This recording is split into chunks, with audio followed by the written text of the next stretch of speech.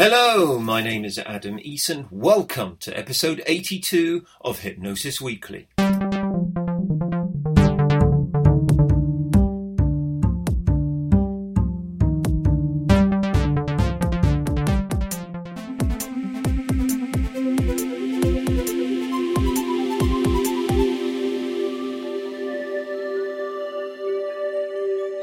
Hello, Hypnosis friends, and a very warm welcome to Hypnosis Weekly. Once again, in my own highly biased opinion, I think I have a superhero of a show lined up for you to do. And you understand why I'm talking about this show being a superhero version.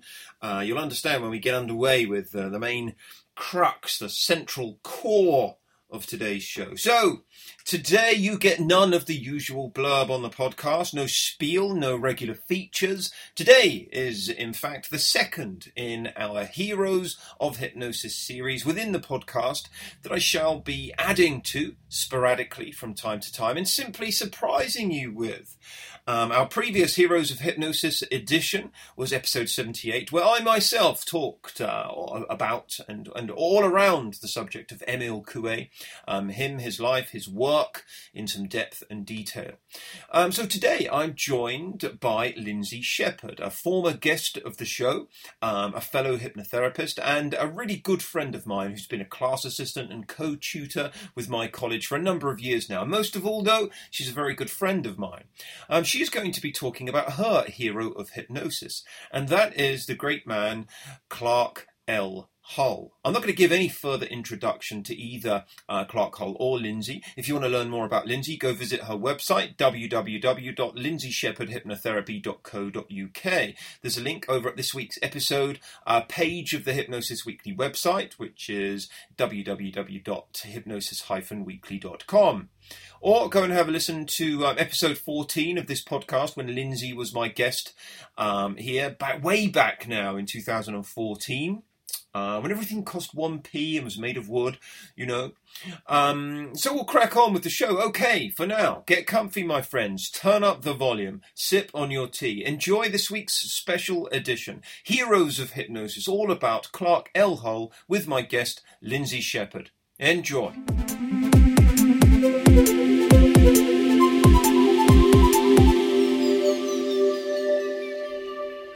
So, as I've just been discussing, I'm delighted to welcome back to Hypnosis Weekly the one and only Lindsay Shepherd. Lindsay, welcome back to Hypnosis Weekly. Thank you, Adam. Thanks for asking me again. So you know, this is a different version. It's only the second Heroes of Hypnosis edition. We're going to be talking about Clark Hull. I'm really excited about this. First of all, you know, tell us something about Clark Hull. Tell us about him. Tell us about some of his background. First of all. Well, firstly, I was attracted to Clark Hull initially because he sounds like he should be a superhero, doesn't he? Yeah. Well, he really does. yeah, and looks a little bit like it, actually, if you look at photos. Yeah. Clark Leonard Hull, but he called himself Clark L. Hull. Yeah. He was born in 1884 and he died in 1952, so reasonably modern. Yeah. He was born in New York, but was raised on a farm in rural Michigan. And by the sound of it, his family actually struggled quite a lot with their finances. Yeah. He was a rather sickly child, and therefore his education was rather interrupted by his illness. And to supplement the family income, he actually taught at the school that he was being taught at himself. Really? Yeah, which is I can't quite work out how it happens. Wow. It's strange, isn't it? He contracted typhoid, which took him out of education for a year. And then when he was 24, he contracted polio, which was quite common then, wasn't it? Yeah. And became permanently paralysed in his left leg. I'll say that again. He contracted polio and he was paralysed in his left leg, which left him with a leg brace and he walked with a cane. He'd originally planned to study engineering, but because of his health, he didn't feel that he could do that. Yeah. So his interest turned towards psychology. But his poor health and the financial struggles of his family, it meant that his education was constantly interrupted. So he didn't have sort of that classic way of through college or university. So it took him a little longer than probably most people. But he eventually got his bachelor's degree, his master's degree from the University of Michigan. and he was awarded a PhD in 1918 from University of Wisconsin. And he taught there for a while. He was obviously quite keen on teaching or very early. But his main interest was human behaviour, a behaviouralist. And he began researching the measurement and prediction of aptitude. Oh, really? Published his first book in 1928, so quite soon after he became a PhD. Yeah. And another interest was, which would eventually become his real interest, he had something called his drive theory of behaviour, which he took from ideas of Charles Darwin and Pavlov. And he believed that all behaviour could be explained by conditioning principles. Right. Very, very, very Pavlov. Yeah, yeah. And according to Hull's drive reduction theory, biological deprivation creates needs, and those needs activate drives and then motivate behaviour. So the resulting behaviour is goal-directed, since achieving these goals aids in the survival of the organism. That's us, creatures. Yeah. Very, very flowery language, the way he speaks. Yeah. And from Darwin's influence, Hull believed that the evolutionary process impacted on these drives, resulting in our behaviours. And really, it's very like needs. Yeah. Basically, basic needs such as hunger and thirst seek out satisfaction by eating and drinking. Yeah. But of course, he was much earlier than Maslow. I can't actually find any credit for Hull in Maslow's work, but it's probably quite. It's normal. Of course, if you're thirsty or hungry, you're going to find something to eat, aren't you? Yeah. But he was very interested in what we would probably call motivation studies today. All the things we do as hypnotists, really. So in 1929, Hull moved to Yale University, and he stayed there for the rest of his career. Yeah. And he became interested in hypnosis and suggestibility while lecturing to medical students, which is quite interesting. Yeah. One of the things, a quote from him, the innumerable opportunities which the dilapidated state of the subject offered for the application of modern experimental procedures proved a temptation too great to be resisted. Which is really nice, isn't it? Yeah. Although, how he describes the dilapidated state of the subject to describe I should be thinking that with my clients. Dilapidated, yes. In a dilapidated state. And Hull was actually one of the first psychologists to empirically study hypnosis. He was naturally good at maths, and he was quite keen to put psychology theory into maths formula. And if you look at his book, which I'm sure you have, it actually does have reprints, pictures of his formula. Yeah. I wouldn't understand a thing. I really wouldn't know what they meant. It's just numbers as far as I'm concerned. Yeah. A lot of stats. My own edition has sort of like there's some black and white drawings of what look like chalkboard drawings. Yes. Yeah. With the sort of A and B at the bottom, and then like a sort of wobbly graph and type stuff. Yeah. It's fascinating. All sorts of contraptions. For arm catalepsy, he had like leather straps to keep the arm up, and real Heath Robinson. You almost expect Frankenstein to come out of the corner. Really. Yeah. And there's sort of clamps and weights beside it and things like that, aren't there? Yeah. Really, very interesting. Yeah. The people he used in the experiments, which most of them I think must have been his students, again, he describes them. And of course, this is the language of the time. We wouldn't use language like this now. He describes them as normal, not pathological. The ends sought were principles and relationships, not treatment or cure. They were normal. Yeah. Which is handy. Yeah. So he actually spent probably the next 10 years or so with these experiments. And he was a major research program. And he published, and I'm not actually quite sure how many separate reports. I think it was 32, certainly over 30. Wow, but he's prolific, wasn't he? He was very prolific. And that's in 10 years. That's pretty impressive, isn't it? And he brought all of that together with what I consider pretty much the seminal work on hypnosis. In 1933 with his book, Hypnosis and Suggestibility, an Experimental Approach. Yeah.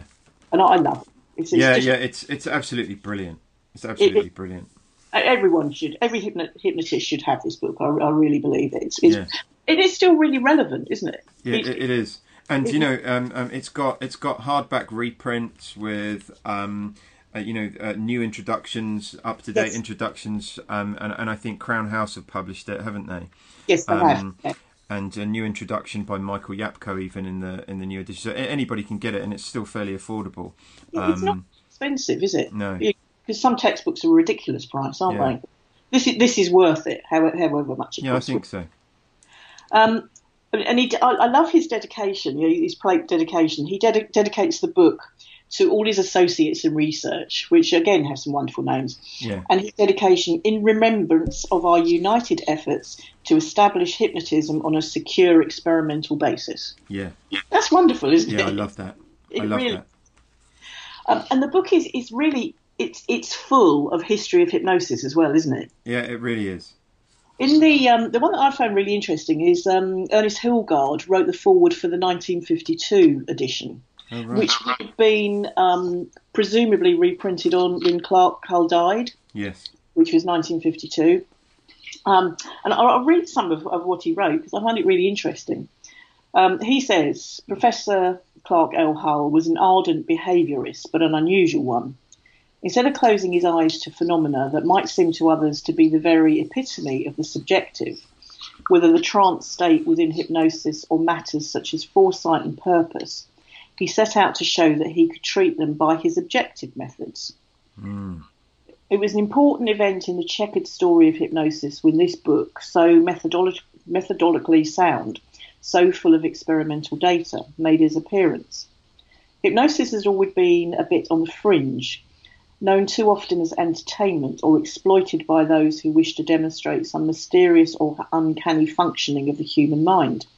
And here at last was a matter of fact laboratory investigation. After more than 30 years, Hull's findings hold up really very well, and it's good to have his book widely available in accessible form, because that's now 84 years. Yeah.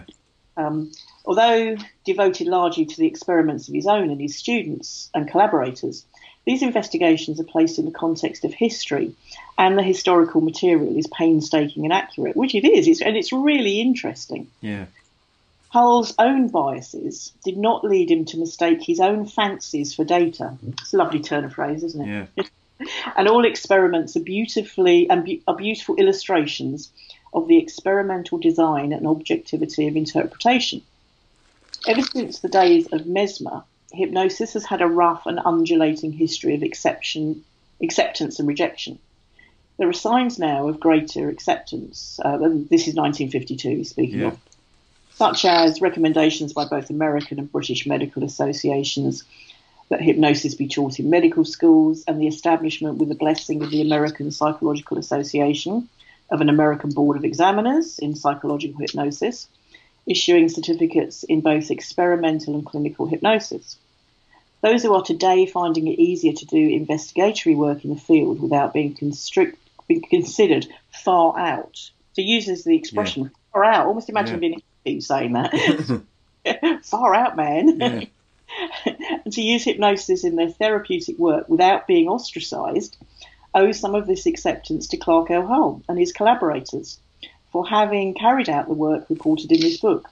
Hull, in the conclusion to the book, and this is almost the last page of the book, notice some of the difficulties.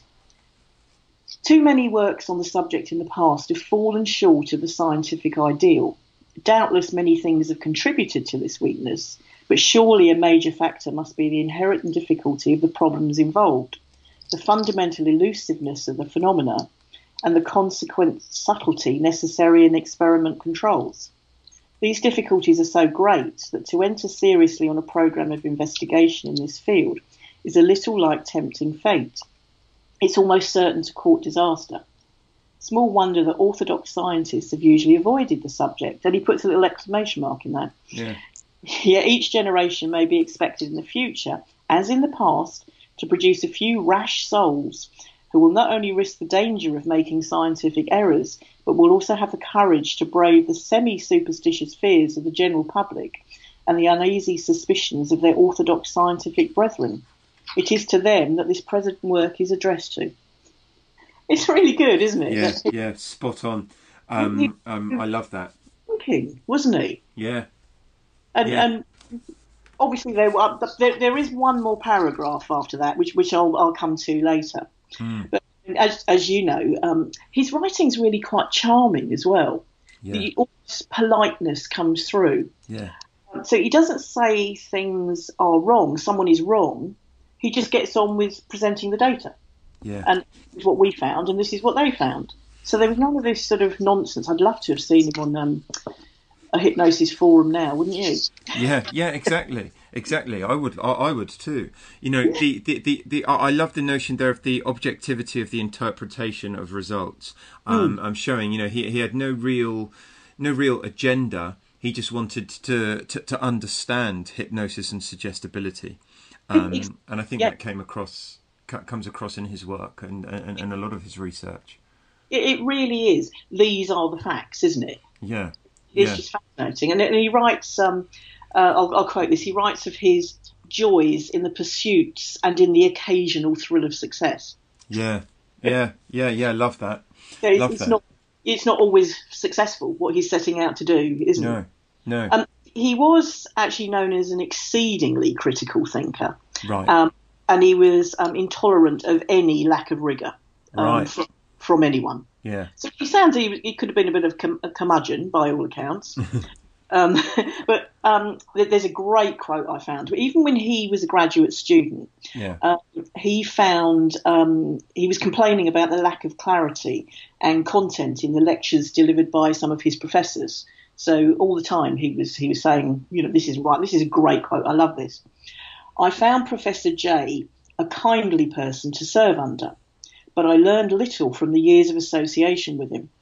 His mind could scintillate in a brilliant fashion, but his approach to psychology was largely qualitative and literary. He had remarkable linguistic fluence. He could sometimes lecture for 5 minutes at a time in perfectly good sentences, yet hardly saying a thing. It's brilliant. I've encountered a few people like that. Yeah, I have too. Yeah, talks a lot but says nothing. Yeah. Even then he was. I mean, it's wonderful that all the time he was thinking that. Yeah. But if his own students lapsed from their rigorous thinking, their critical thinking, apparently they provoked profanity from Professor Hull. He was a secret potty mouth as well. I never would have expected that or known that. He's come down in my estimation, really. Oh no, he's gone up in my estimation. He was better described as cussing, and apparently he would wave his cane in the direction of the offender as well. So I have this real vision of him in his three-piece suit, quite heavy suit, maybe with a fob watch, and waving his cane at someone who dared question something. So I'm hoping next time you're doing your next diploma course or CPD, Adam, that you'll have a cane that you'll wave at people. I'll wave at my students. I feel like we're really getting to know him. Tell me a little bit about some of his contribution then. About some of the kind of major contribution that he's made, and as to why anybody would consider him important. I think one of the first things about him is he influenced a lot of other psychologists because he was one of the first people that actually really took that scientific view, that unbiased scientific view. And he does actually say that he found hostile examinations more helpful than the friendly ones. So people who questioned him, he found much more interesting, which was an interesting point, isn't it? Yeah. And he was actually the most frequently cited psychologist in the 1940s and 50s, which was prior to the more cognitive revolution, when things became that way. And his theories sort of fell into not so much disuse, but sort of were overtaken by things. Yeah. So the specifics of his theory have fallen out of favour, but his emphasis on the experimental methods pretty much set the standards for future researchers. Yeah, definitely. Which is really important. Yeah. And of course, one of the other things he did is he was the person that influenced Erickson. Yeah, that's right. That's right. I think Erickson was in a lecture of Hull's, wasn't he? Yes, he was. And he became really interested in Hull's demo subjects. And he actually then spent time hypnotising Hull's research subjects. I don't know quite how he did that. Sneakily got hold of them. Yeah. And then Erickson started to disagree with Hull. Yeah. Because, as we know, Erickson's he feels that each person is unique. And you utilise that uniqueness. Whereas Hull felt that the operator, the hypnotist, was the most important person in the relationship. So you could that was where they differed. So we could say, and if you pardon the pun here, that Hull both directly and indirectly influenced Erickson. Sorry about that. I couldn't resist. Yeah. So I think that's a really interesting thing. How someone who, like Erickson, who's so big in the field of hypnosis, whatever your stance, you would know about him, was so influenced by Hull. And Hull didn't mind at all that Erickson had taken a different stance. Yeah. Which shows, I think that's a good thing to show. Yeah, I think that's a good testament to his attitude. Absolutely, absolutely. He really enjoyed the fact that people were doing this. And he's most often quoted, Hull's often quoted, whatever assumes hypnosis is hypnosis. Yeah. Which is something that really influenced me. Yeah. But one of the things that made me quite chuckle was I think it's one of the early pages. Hull says people who have learnt and practiced the art of hypnotic work, so hypnotists, are not apt themselves to go into a trance, which I would really disagree with that. Because I find myself going into hypnosis really easily when I'm hypnotising other people. So it's quite funny, isn't it? And he doesn't seem to credit his subjects with much intelligence. He always calls them naive and unsuspicious. So I'm quite sure what to think of that. Yeah, yeah. But I liked how he treated psychology as a science. Yeah. I think that's probably the most key thing that he's done. That you can do this, and even if it's to do with the mind, you can work out, you can measure things. They can be done in certain ways. Yeah. Which is what you're doing with your PhD as well, isn't it? Yeah, absolutely. Yeah, and one of the you mentioned the notion of his notion of whatever assumes hypnosis creates hypnosis, and I just think that is attached to so many important facets of hypnosis. This idea of expectation, and framing of the experience, and people's understanding of it. And their degree of education about what to expect and how to have the experience of hypnosis is all tied up very much in that neat sentence. And I think that's one of the reasons that I've always been so fond of him, was for that, in fact. Yes, yeah. And actually, it's almost contrary with his views that the operator is the one in charge. Yeah. Yeah, it sort of doesn't quite sit exactly right with me that he says that. But I think it shows that it's collaborative, exactly. And whatever you want it to be, that's what it is. Yeah. It is. And he does influence my work a lot because of that. Yeah. Because of that sentence. And also how he talks about hypnosis as a habit, that you become habituated to using hypnosis. Yeah. And I think that's really important. It's almost like hypnosis is a habit phenomenon, if you want to call it that. Because the way I work is that it is a very collaborative process. But I ask my clients to practice self-hypnosis at home, to use other, what we call waking suggestions, so not in hypnosis, always using the suggestion, changing your language, becoming habituated to behaving in that way that you're striving to become, using that as a habit. Yeah. There's something within the notion of hypnosis being a habit that really resonates well with me again, and the sort of the sort of stance with regards to my own favoured socio-cognitive perspective of hypnosis that is much more akin to treating hypnosis like it is a skill that can be developed and that can be practiced and so on. And I tend to think that the notion of a habit is very similar and has real parallels with this notion of hypnosis being a skill that can be developed and so on. Yeah, it's a life skill, isn't it? I mean, you would talk about a yoga practitioner, wouldn't you?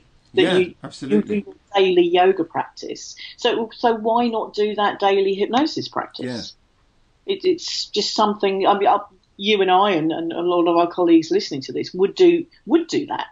But it's not really considered something. Oh, well, you just go and get zapped and then you're fine. But no, it's much more than that, isn't it? It really is. It's a habits and practice facilitates performance in everything that we do. Yeah, absolutely. So, absolutely. That's probably one of the most important things for me. And I again, of course, I like his rigour. Yeah. And very much, even though he does say the operator is the one in charge, if people expect to be hypnotised, they will be. Yeah. They will. Yeah, absolutely. We all have, if you get someone who's been referred to you by someone that you have worked with successfully, then it's easy to work with the second person, isn't it? Because they have that huge expectation. Yeah. It's there. So I'm going to come there and I'm going to be hypnotised. Yes, you are. So that's really how he influences me. And it's not a huge way, but teaching self-hypnosis and learning that habit, becoming that life skill, is really a very fundamental part of my work. So that's the important thing for me. Well, the fact that it's a fundamental part of your work, and that his, the main body of his work was, 85 years ago, is some legacy, isn't it? And let's talk a little bit about the kind of legacy that has been left by him, and the kind of impact that he's made upon the field and still continues. The fact that his book is so relevant today, the fact that we're even discussing him here today, and the fact that we're discussing, just one single sentence. I mean, because we could, let's be honest, we could pick anything so out. much from his in-depth and rigorous studies. And it's an easy read, isn't it? It's not one of those difficult reads. No. It's an easy-to-read book. Yeah. I mean, sometimes I've got to put some of his charts and tables up in 3 different directions to fully understand what they mean. I'll never understand them. Stats is not wholly my thing either. But you're quite right. The rest of the book, his written stuff is great. It communicates beautifully. Especially considering it's attempting to put hypnosis and suggestibility in a scientific framework, which is quite unusual still today. It really is, and his legacy is that it's an absolute seminal work. Erickson, obviously, I think is a bit of a legacy, really, but his critical thinking and his love of critical argument, which we could all take a lesson from, I think, and his lifelong emphasis on the development of those objective methods, and it's just important. It really is. Yeah. And if you look at the conclusion, I read earlier a little bit of the conclusion of the book, but this is the final paragraph. We've done our best to see the problems with a fresh eye, to avoid the omnipresent pitfalls, to devise really adequate experimental controls, and to be docile in the face of facts, which is lovely, isn't it? Really. To be docile in it. Yeah. The history of the work teaches us to have no illusions in regards to the success of such efforts. No worker can wholly escape the ideology of his time, which is, again, really important. Yeah. Many of the things gravely put down as securely established will be rejected within reason by investigators of the future, just as we found reason to reject more or less of what workers have regarded as certain. This is inevitable and proper, for science is to a certain extent a trial and error process. And it really is. And I really do find Hull interesting, and I found some scraps of notebook diaries, And he actually, in the privacy of his own notebooks, he felt that his book was a good one. He really felt he'd done a good job on this one. And after expressing some concern that he might have become stigmatized for working on hypnosis, I think this is really sort of rounds it off. He wrote in his diary, "I believe, however, that the book itself has been worth doing from the point of view of the achievement of science. I believe that it's an important contribution, that it may mark a new epoch in that form of experimentation, and it will be read and quoted for a long time, possibly 100 years." Isn't that wonderful? Lovely. And really yeah, and you know, a little bit prophetic there, in fact. Yeah. Because you know, right on, here we are, 85 years later, you know, discussing it and talking about its relevance. Wouldn't it be interesting? I wonder what he would say if he were here now, and would he be happy with how things have progressed? Well, you know, in some quarters, I think he'd be very happy with the way in which things are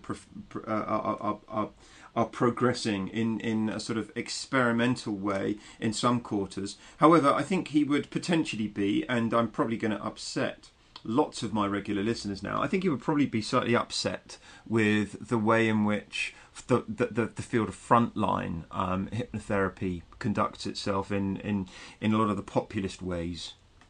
I agree. I really do think that he would enjoy the way that some people work, and he'd be absolutely fascinated, I'm sure. But yeah, frontline, it's not really moving on as it should, is it? Or as it could move on. Yeah, I believe that, and you know, I think there's a lot of anti-intellectualisation, anti-intellectualism within frontline hypnotherapy. I think there is. You know, the vast majority of frontline hypnotherapists don't know about the vast majority of evidence base, and there is a huge chasm that exists between academia, researchers in the field of hypnosis, and frontline hypnotherapists, which I find really sad, and which I make, you know, a real effort to attempt to bridge that chasm. You know, it's part of my raison d'etre as a hypnotherapy teacher and trainer. So you know, I'm there with you on that one. But you know, I think he would enjoy some of the you know the experimental literature and some of the body of evidence from people like Stephen J. Lin and Irving Kirsch and so on over the years. I think he would love, perhaps as well, to have a look at the emergence and some of the relevance of the field of neuroscience and cognitive neuroscience in particular, and the relevance that hypnosis has within that. And some of the sort of clinical applications and studies that simply, you know, would not have been available or even understandable in his day due to the emergence of technology and so on. Yeah, exactly. And his inherent sort of niceness and politeness with people who had opposing views. Yeah. And getting into sort of, oh, no, you're right, you're wrong, all of that sort of thing. Yeah. We miss that a bit, I think, sometimes, to have that absolute critical thinking. Yeah. Let's look at both sides. There doesn't necessarily need to be a right or a wrong. No. Let's see what there is. Yeah, absolutely. You know, I love the fact that you and I are having this conversation. I love the fact that Clark Hull is getting some airtime as far as we're concerned. I love the fact that, you know, that we've been able to discuss his background, you know, his research, the contribution that he's made, some of the key important elements of his work, and the fact that, you know, he influences you, he influences myself, and that, you know, his legacy is living on. It really is, and I don't see why it would die, really. If people read about him and saw exactly what you can do, and as you say, we talked about one sentence in that book. Yeah. There are so many more that you can pick out. There really are. Yeah. Great bloke. I would have loved to have met him. Yeah. You know, for me as well, he commissioned the first ever, sort of permitted rather than commissioned, the first ever journal, journal entry of that was about self-hypnosis or auto-hypnosis by a paper by Andrew Salter on three types of auto-hypnosis. Andrew Salter was also a behaviourist and I'm a big proponent of assertiveness training and things like that. But I'm also pretty much the first ever and really seminal paper on self-hypnosis got published thanks to Clark Hull and his position that was held at the time, and him really believing in the work of Andrew Salter. So even though it's nothing to do with his work, I'm a real fan of his because of his belief in this field and helping it develop so much. Great. Absolutely. Yeah. Great. Good old Clark Hull. Great bloke, Clark. This superhero with a cool name. Yeah, exactly. Lindsay, I suppose all that remains for me to say this, I could talk Clark Hull with you for ages, and I probably will do some more in coming weeks when I see you. But thank you very much for returning, coming back onto Hypnosis Weekly and talking all things Clark Hull, your hero of hypnosis. My pleasure. Thank you for asking me.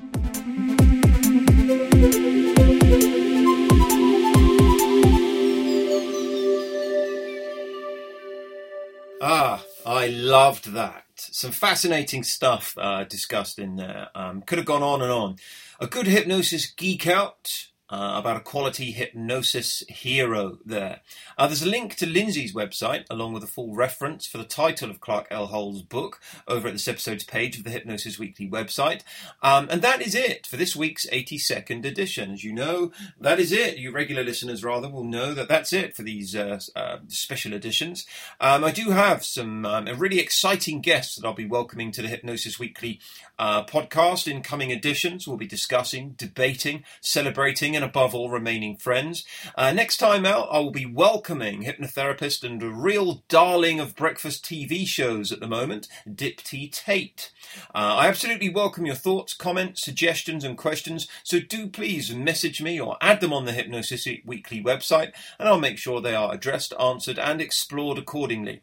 Please do share this podcast on Facebook, Twitter and anywhere else and really help us reach the hypnosis field. Thanks again to Lindsay Shepherd. My thanks to Clark L. Hull for his contribution to this field and for being this week's hero of hypnosis. And of course, my thanks to you for tuning in. My name is Adam Eason. This has been Hypnosis Weekly. Until next time, goodbye for now.